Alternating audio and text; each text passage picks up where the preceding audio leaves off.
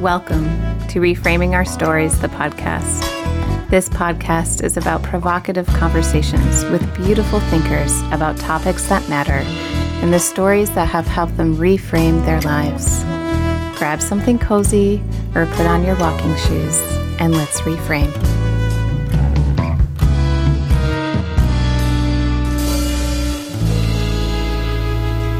There are times when we meet a person and we remember them, but don't make the connection that they are the person who we think is so wise that we follow on social media.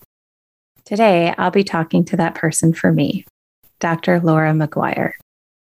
Dr. Laura is a sexuality health educator, adjunct professor, consultant, and speaker for the National Center for Equity and Agency.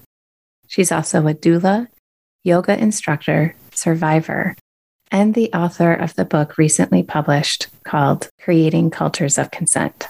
Really, all that she does astounds me. Not to mention, she is also now getting her master's in pastoral counseling. I would like to say that from what I know of her, she gets it. She understands humanity to its core and where we need to do the deep work. It is my pleasure to introduce to you Dr. Laura McGuire. Dr. Laura, I am so glad you are here today. Thank you so much for having me. I'm so happy to be here. So, in the intro, right, I talked about how you are someone who I followed on social media, and I just thought you were really wise. And then we made the connection that we had sat together at a lunch and had conversations before. And I'm like, that's right. Anyway, so I just really respect the work that you do and the way that you show up in the world. And so you have experience with consent not being valued or acknowledged in your life. So what is the first thing you believe our culture needs to change in order to understand and live consent out fully? Yes. That is such a huge question, right? Where do we start with this? Because consent culture, the creation of it, dismantling rape culture and addressing all of the intersections there with other forms of oppression is so complex. But I think the thing that I always come back to make it the elephant, we have to eat it one piece at a time, is the internal work. Right? Mm-hmm. That ultimately, when we look at all of these issues and we hear all of these narratives and we read all this research and we think, oh my goodness, this is completely overwhelming. And then we get analysis paralysis. I don't even know where to go next, is to turn inward, right? To work first on ourselves. What are the messages we have to unlearn? Mm-hmm. What are the things we unconsciously do with our students or our children or in our communities that aren't reflecting the culture of consent that we want to create? And just really sitting with that. That is not a quick process. That takes years. And the more you do it, the more sensitive you become to the areas that you still need to grow in. Right? Like for myself, I am still constantly aware of things. I'm like, ooh, I'm feeling discomfort around this. Why is this hard for me when I know better? Right. And processing that so that I can say, I'm going to make a different choice. And I know what the roots of this are coming from. Mm-hmm. I say, even with sex education, right? So whenever I talk with parents, we go immediately into, I'm like, I hate to tell you this, but in order for you to also be that person who can show up for your kids, we have to unpack everything we were taught, and we have to go through the process of learning about ourselves more in order for us then to know what to do if we've been triggered, understand that it was a trigger, and being able to help meet them where they're at. We have to unpack ourselves, which kind of then leaves people in this state of worry a little bit, right? And a little bit of that, but I'm exhausted already. You're telling me I need to do some more work. What does that mean fully? So I think one of the questions is, how do we help people know that they're worth that work and that it is okay to do? and encourage them to go to that space. Yes. Yes. And I think part of that in my experience has been often a gap in understanding of how it benefits them. Mm-hmm. Right? It seems like, okay, here's extra work for you. And what? You get to say, I did the right thing, but there's often a feeling of, yeah, that's not on my priority list then. And I see this actually a lot in the restorative justice work I do and working with people who have been charged with some form of usually minor, but still it's on the spectrum of sexual misconduct. So harassment, behaviors that have been deemed as stalking, et cetera, usually on college campuses. And the respondent will say, this feels like it's a tool for me getting in trouble, but I don't understand how it's going to benefit me to internalize and use long-term. Right. And so having them understand their own pain, their own, the dehumanization of offenses for themselves, right? How they lose their own agency and dignity in that process. That has to be fascinating work. It is. I mean, what have you learned just from that, from working with individuals who have been on the side of offense?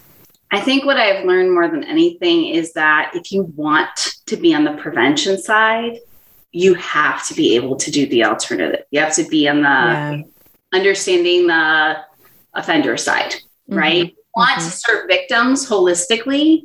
You have to understand what those creating that harm are thinking, where they're coming from, what's happened in their life that allow them to justify that behavior and normalize it. Yeah. Yeah. I mean, I'm always fascinated by the sex therapists who only work with offenders and just like the amount of work and really actually the care that they have for them to be like, there's a story, we can help them change that story. Exactly. Yeah, exactly. I mean, that's your whole thing is right. Our stories. Right. And it's so true because I think it's easy for us to offer that to those who have been harmed, right? The empathy is there immediately. But for those who have created harm, it's really challenging. It takes a lot of work in ourselves to say, I want to also help them reframe their story and understand why they're doing what they're doing. So that, again, we get to that same root of the problem and they really can have that experience of transformation. Yeah. And even become some of our greatest prevention leaders. Right. Because when we don't address it, then they're going to continue the process of harming. Right. Right. Exactly. Yeah. Exactly. So then we know then from life that consent has layers, right? We like to think, it frustrates me sometimes with the teaching of consent where people just go, it's a yes or a no. And that's it. And I'm like, actually, no. There's a lot more than the yes and the no. So we know that there's layers. What is the layer to consent that needs the most attention? So I often push back when people say like consent's as simple as, and I'm like, in theory, yes. If this was happening in a vacuum where people weren't complex beings, then yes, it'd be very simple. If we were robots and we could just program ourselves to be like, communicate authentically, listen to each other's response, read nonverbal cues. Awesome. But we're not robots. So it's going to be a little tricky. I think the layer that I think, even for those who are in prevention education, need to talk about more are token resistance and token compliance. So I speak a lot to that. And it really came from wanting to see if there was theory and research behind inauthentic communication in our sexual scripting. So can you break those two things down for those who are like, she just said some terms that I don't understand. Right, exactly. All the sciencey words, the social science. But it's cool to know that there are actual terms for this, right? So a lot of times I've seen, in particular, like maybe lawyers or HR people say, yes, if somebody says no, or somebody says yes, that's it, end of story. Mm-hmm. And so, particularly with students, you'll sometimes get the one who like pushes back and is like, well, don't people sometimes say no when they mean yes? Mm-hmm. And they'll shut them down. They're like, absolutely incorrect. That never happens. You know, you're really being offensive here. And I say, I understand most of the times where they're going with that is, you know, not valid, but we still have to address again the root of the question in that statement, which is, as a culture, and many cultures have this, we have scripted this kind of dialogue where people do say yes when they want to say no. Yes. No, when they want to say yes. Yes.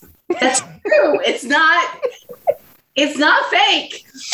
And I want prevention educators and people in these roles to be courageous enough to talk about that and understand. Yeah, it's scary because it's really messy and it can be weaponized and people can take that and spin it in a really negative way.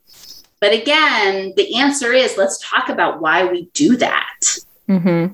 And that, yes, any no has to be 100% taken as a no. But if you feel like your partner has things that they want to say and they're afraid to say, so for example, they might want to say yes to something, but they're afraid of it being framed as them being hypersexual or a slut or, you know, all of these kind of negative things. We see that a lot with people who are socialized as women. For people who are socialized as men, a lot of times they've been programmed to always say yes.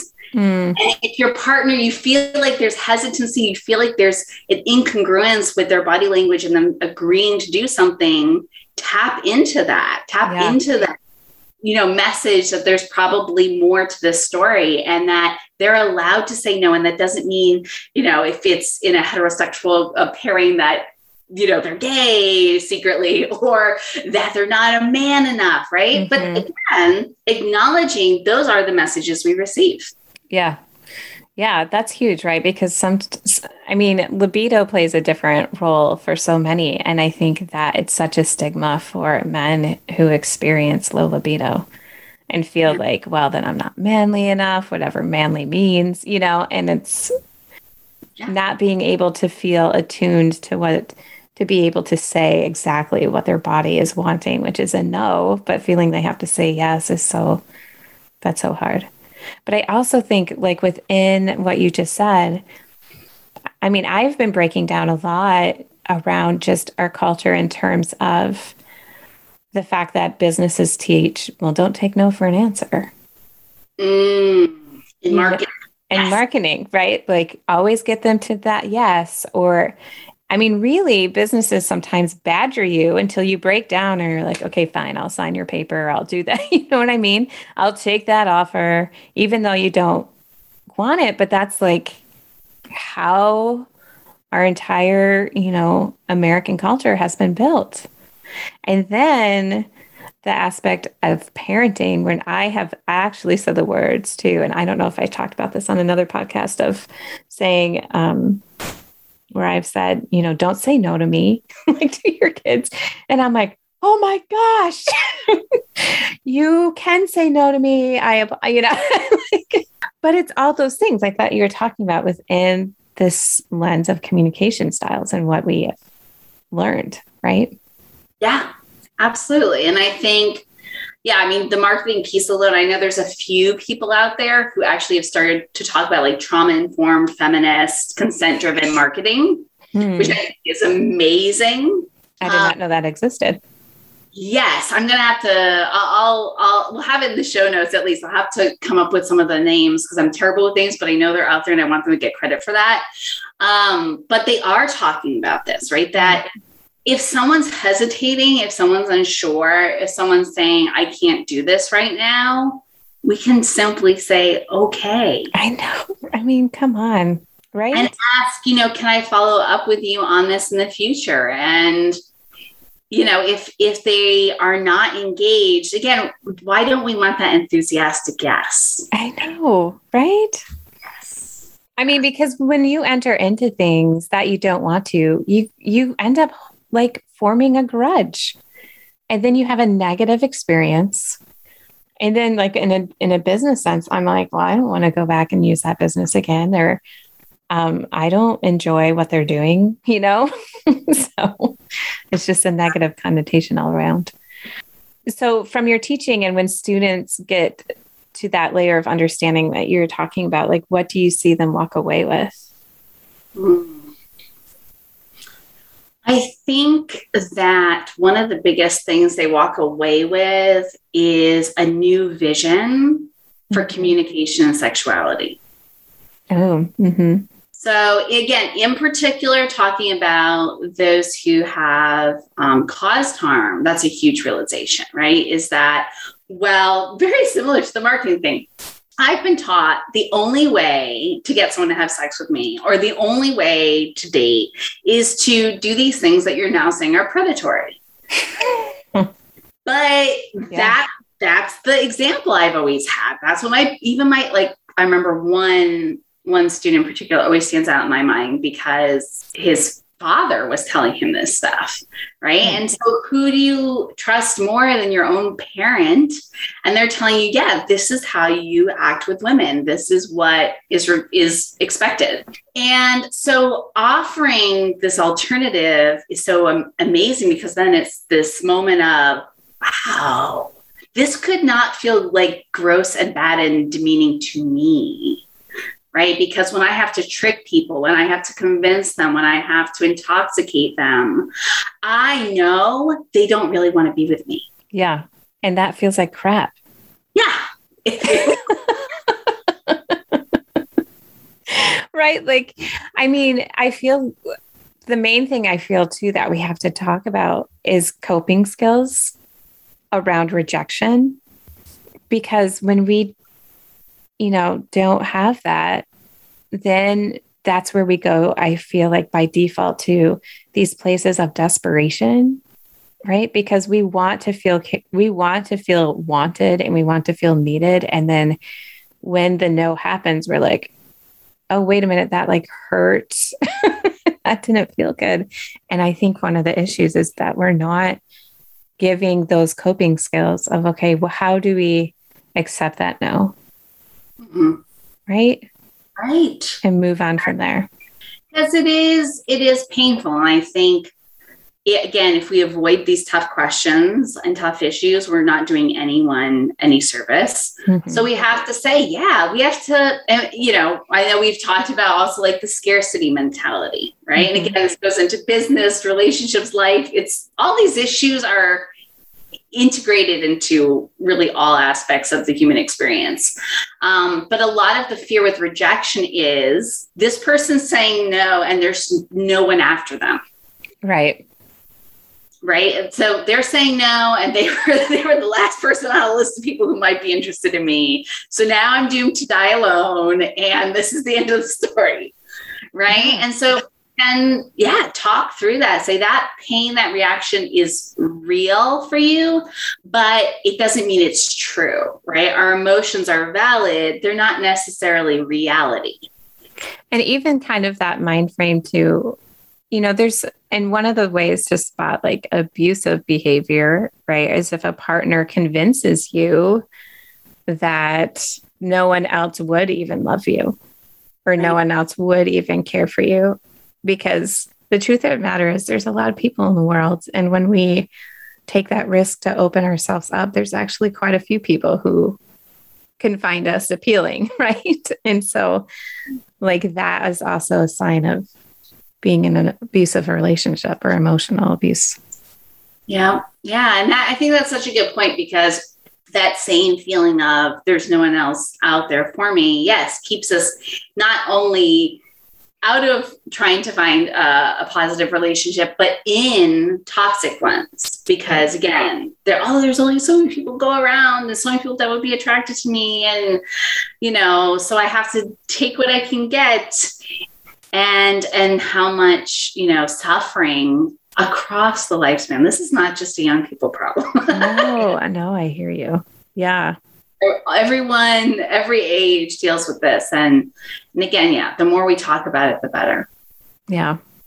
Well, with that, so you also teach from a trauma-informed lens, and you train people to do the same. So what does that mean? We hear trauma-informed, and a lot of people ask that question, well, what does that even mean? Especially since trauma comes in so many different shapes and sizes. Yes. Okay.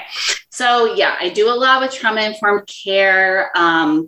Is some really exciting things like developing programs where people can really get a lot of that core competency information that's actionable in their field. So my firm now offers the only certification in the country currently for trauma-informed care for attorneys and legal professionals. Oh, wow. In November, we will be launching the first ever program for insurance professionals who want to be certified as trauma-informed care providers.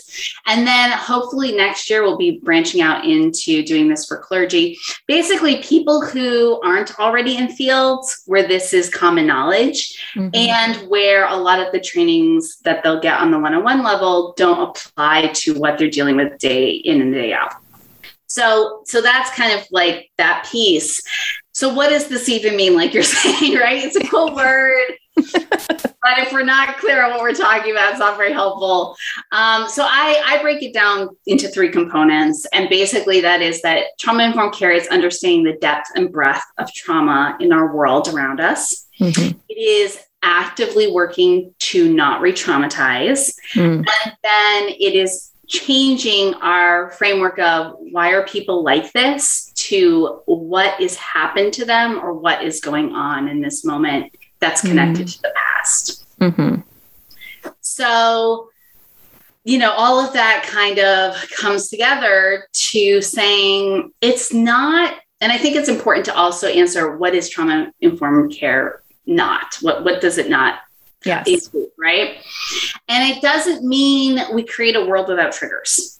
That's never going to happen. Because and that's the thing, right? Because triggers are everywhere. And we never know really will be triggered by what. Right. Okay. Right. And I think everything can be taken to an unhealthy extreme. I think that sometimes people take trauma-informed and try to make it that, right? We're going to create this space where no one's ever upset. No one deals with any difficult emotions. No one's reminded of anything painful.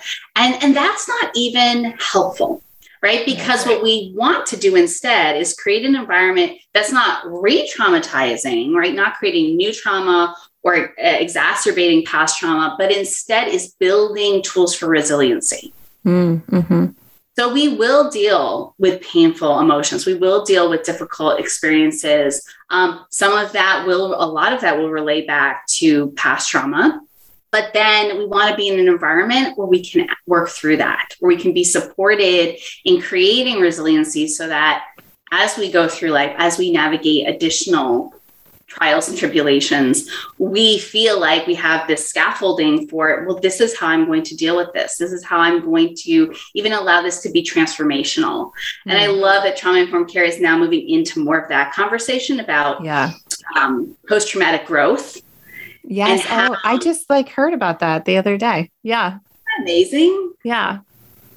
The fact that trauma also can reinvent, right? Like who we are and be able to, we got to grow from these places, right? To be able to learn more of who we are and to see also the transformation that we can have onto others. Exactly.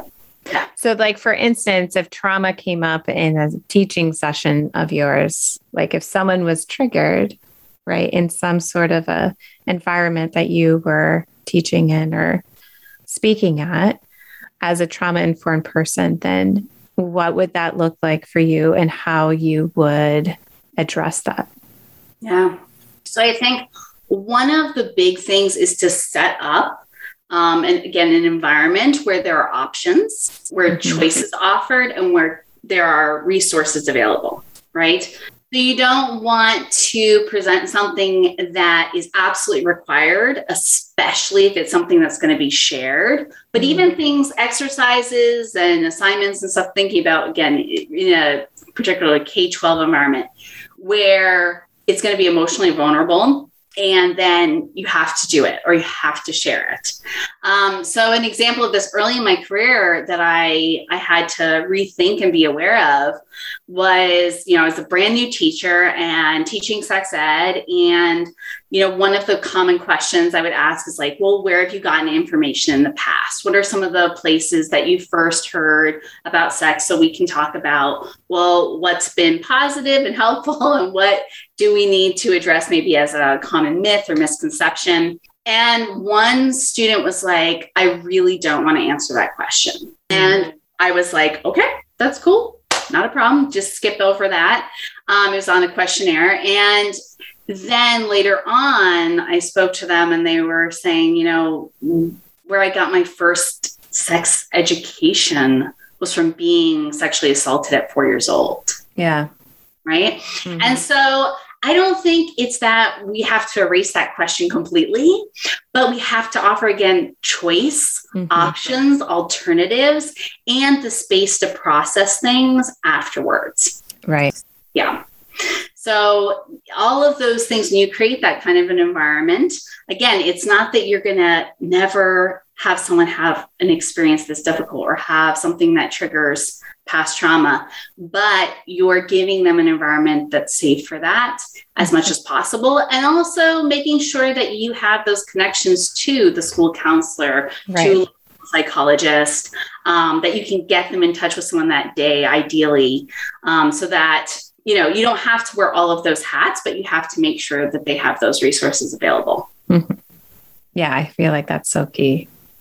And and people get, and I'm glad you talked about how you're not trying to never create that kind of experience, because those things always come up, because I do think people get so afraid of like, well, everything's a trigger, then what am I going to do? And things like that. And so I always like to say too, like creating a space that's nourishing for people. Like you want to feel nourished. If something happens, then you have tools in which to be cared for after. So in your studying and teaching of sexuality, what has remained the most insightful aspect for you? Because I feel like we always have kind of that aha moment or that key point that we go back to even for ourselves. So what is that moment or that kind of insight that has been with you? Wow, that's such a hard question, because there's so many things. I know. Right? So, I think early on, just being interested in this field kind of as a young adult, it was very much realizing that sexuality was so much bigger than I had been exposed to growing up, that certain things that had been normalized in my faith community, in my family, and then I was married very young. So in that relationship, the things that were being normalized were really, really dangerous and unhealthy. And I remember I got my GED when I was 23.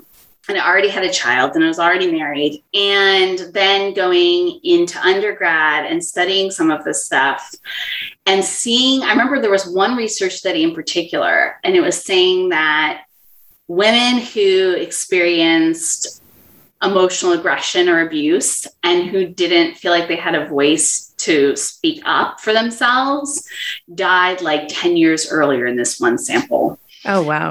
And again, that's like many years ago. I'm remembering it. Yeah. All the difference. So don't cite that as a source, but it was something along those lines. It was something really profound. And it was many years earlier that they were dying. And I remember thinking, wow, this marriage is going to kill me. Right? Not one, the physical danger and fear that was there, but two, if that didn't get me, being in this kind of an environment where I'm afraid and anxious and, feeling terrible about myself and being hyper vigilant all the time was actually causing physical damage to my body. Yeah. Yeah. Because of all that stress. Yes. and things, right? So I think those kinds of things stay with me, and the fact that there's also always something else to learn. You know, I just finished reading, and I now assign it to my students in all of my classes for my grad students, The Invention of Women. And it's an incredible book. And it really dismantles like everything we think we know about anthropology and gender in other cultures. And the author, says that biology is a social construct. Wow. I've never been challenged in that before. I've never had someone say, yeah, your concepts of biology are a Western social construct. They are not universal. It is not just a blatant fact. It is an opinion. It is one way to view the world. And then when you're coming in from the outside, trying to interpret other cultures and say, oh, yes, they have these constructs, you're still basing it off your own. Mm-hmm. Which is, and I'm going to get a little theological here. Yes. Exactly how we read the Bible. Yep. Right. In which, oh my gosh, I feel like we were just going to go into like another hour conversation that we don't have time for, but that is exactly how we view everything. And I love to, when I was reading some scientific, or maybe it's a book all about sex and gender, where they were talking about, even scientists, I mean, you cannot help but have bias on anything because even when you study a certain thing or look at it, you're looking at it from, like you talked about, a cultural lens in which you have grown up with, and you have your own biases, and those are always at play, regardless, always at play. And we have to account for that every single time that we hear really anything, because it's a person's lived experience that they are bringing into this sense of research or commentary or whatnot. Yeah, exactly. Okay. So what is this book called? And I need to go get it like right after we're done. Yes, it's called The Invention of Women. And you can see, so there are great lectures of it online. The professor is at Stony Brook. Again, I will give you her name for the notes of the sure. But yeah, no, there's so many good books out there like that again, even for those of us who think I'm very open-minded, I'm very progressive, I have all this awareness, challenge us in all the best ways of saying there's still a next level of that. There's still a perspective you haven't thought of or included fully. And to keep on that track. That's awesome. So speaking of religion, why did you decide to pair sexuality and religion and now study pastoral counseling? Yes. I don't know. No.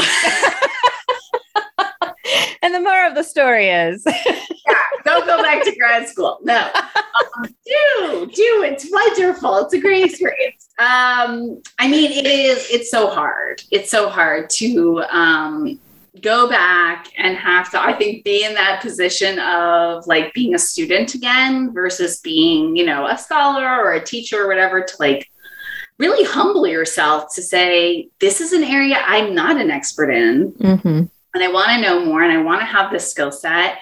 And I think seminary is also unique in that it is incredibly personally intensive. Yes. Right? Your own experience in unlearning and processing and questioning. You really have to work through your own shit. And it's wonderful for that reason, right? Because I think too many people are out there, and there are even people in faith spaces who haven't done that work and are promoting messages and things, and again, unintentionally causing way more harm than good because they need to take that step. For myself, it really has been this ongoing journey of knowing there was a missing piece to my work as a sex educator and academic. because this has always been my ministry. It is the reason I think God put me on this earth. It's not just like a cool career, and I know for many of us that is very true, but to then also be able to blend the faith perspective with all the things we're talking about, consent and sexuality and restorative justice and trauma, I think is crucial for me. And also the missing piece that I see in what's offered to people with questions about sexuality is that pastoral counseling piece. Mm-hmm. So there's a lot of information, education, there's therapy, but when you're grappling with the spiritual component and wanting someone to be a spiritual companion with you in that process, you're often out of luck. Yeah. And that's, I have had so many sex therapists just contact me to be like, what do I do? Because so many people are in sex therapy with religious trauma. Yeah. And when we don't have the language around religious trauma or the amount that it's so intimately woven into our beings and like how personal, it's so personal, and sex, our spirituality and our sexuality are two of the most like personal things, right? And I just feel like they have to be cared for so intentionally, and like being able to come up with the sort of questions that person needs to help guide them, right? And to understand, to be able to break down the doctrine that they have been given and different things like that in order for them to come to the core of who they are and who the relationship with God really is and what they really want in like a harmonious way with their sexuality. Yeah. So I think you're right on. In my humble opinion. You're right on. So what is your hope for future sexual health educators and how they can reach people and change things moving forward? Because I know that you teach human sexuality and you are helping these new batch of sex educators into the world. So what is it that you're hoping for them, and what do you see? I think, it's what I see is a lot of hope. I'm particularly with the program I'm at. These professionals, emerging professionals, are so passionate, so engaged, so aware. It's really encouraging. I always tell them I learn a lot from you too. Mm-hmm. You're seeing things and having conversations, and they'll often have areas of expertise that aren't mine. So I love getting that insight. I think that what I hope for the future is, one, we have more sex educators. I hope, and I also hope it becomes a more employable field. Yeah. Because also, lack of jobs. Don't you just feel like all school systems, K through 12, should have sex educators? Our world would be different. Exactly. It would be so different. And I think that sometimes the concerning piece is a lot of the people who are really, really amazing aren't going into the K-12 space. They're not being a certified teacher for health or whatever the state kind of designates as that area. But then it falls on people who really aren't there for the sex education piece. They're like, I love diabetes education, or I love physical education. I don't want to be an expert in sexuality, but they're still assigned that.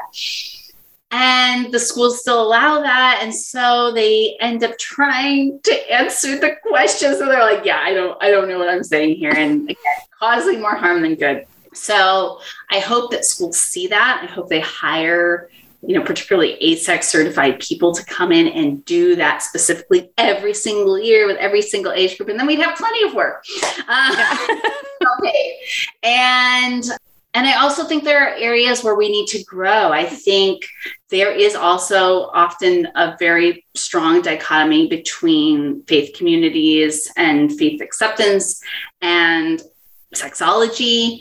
A lot of sexologists do tend, I feel, in our field to look down on communities of faith or say, yes, they're just creating so much harm. I'm so glad we've moved away from them. And we need more people who want to integrate both. Yeah, I agree. So I ask every guest this last question. Are you prepared? Yes. Just kidding. What story have you had to reframe for yourself lately?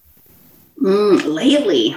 Mm-hmm. So this is this is the present moment. I was going to say, like, distant past is much easier, right? I know, right? But I'm like, haha, right now. I think a story I'm working on reframing is that the spiritual component of my vocation and the academic professional piece can coexist. You know, there are some people I can definitely kind of look to who forge some of these paths, but there's not a ton, you know? And so it can be really challenging to imagine that there are going to be spaces for this, and there are going to be people who get it, and there are going to be those opportunities because, again, it's not super common. Yeah.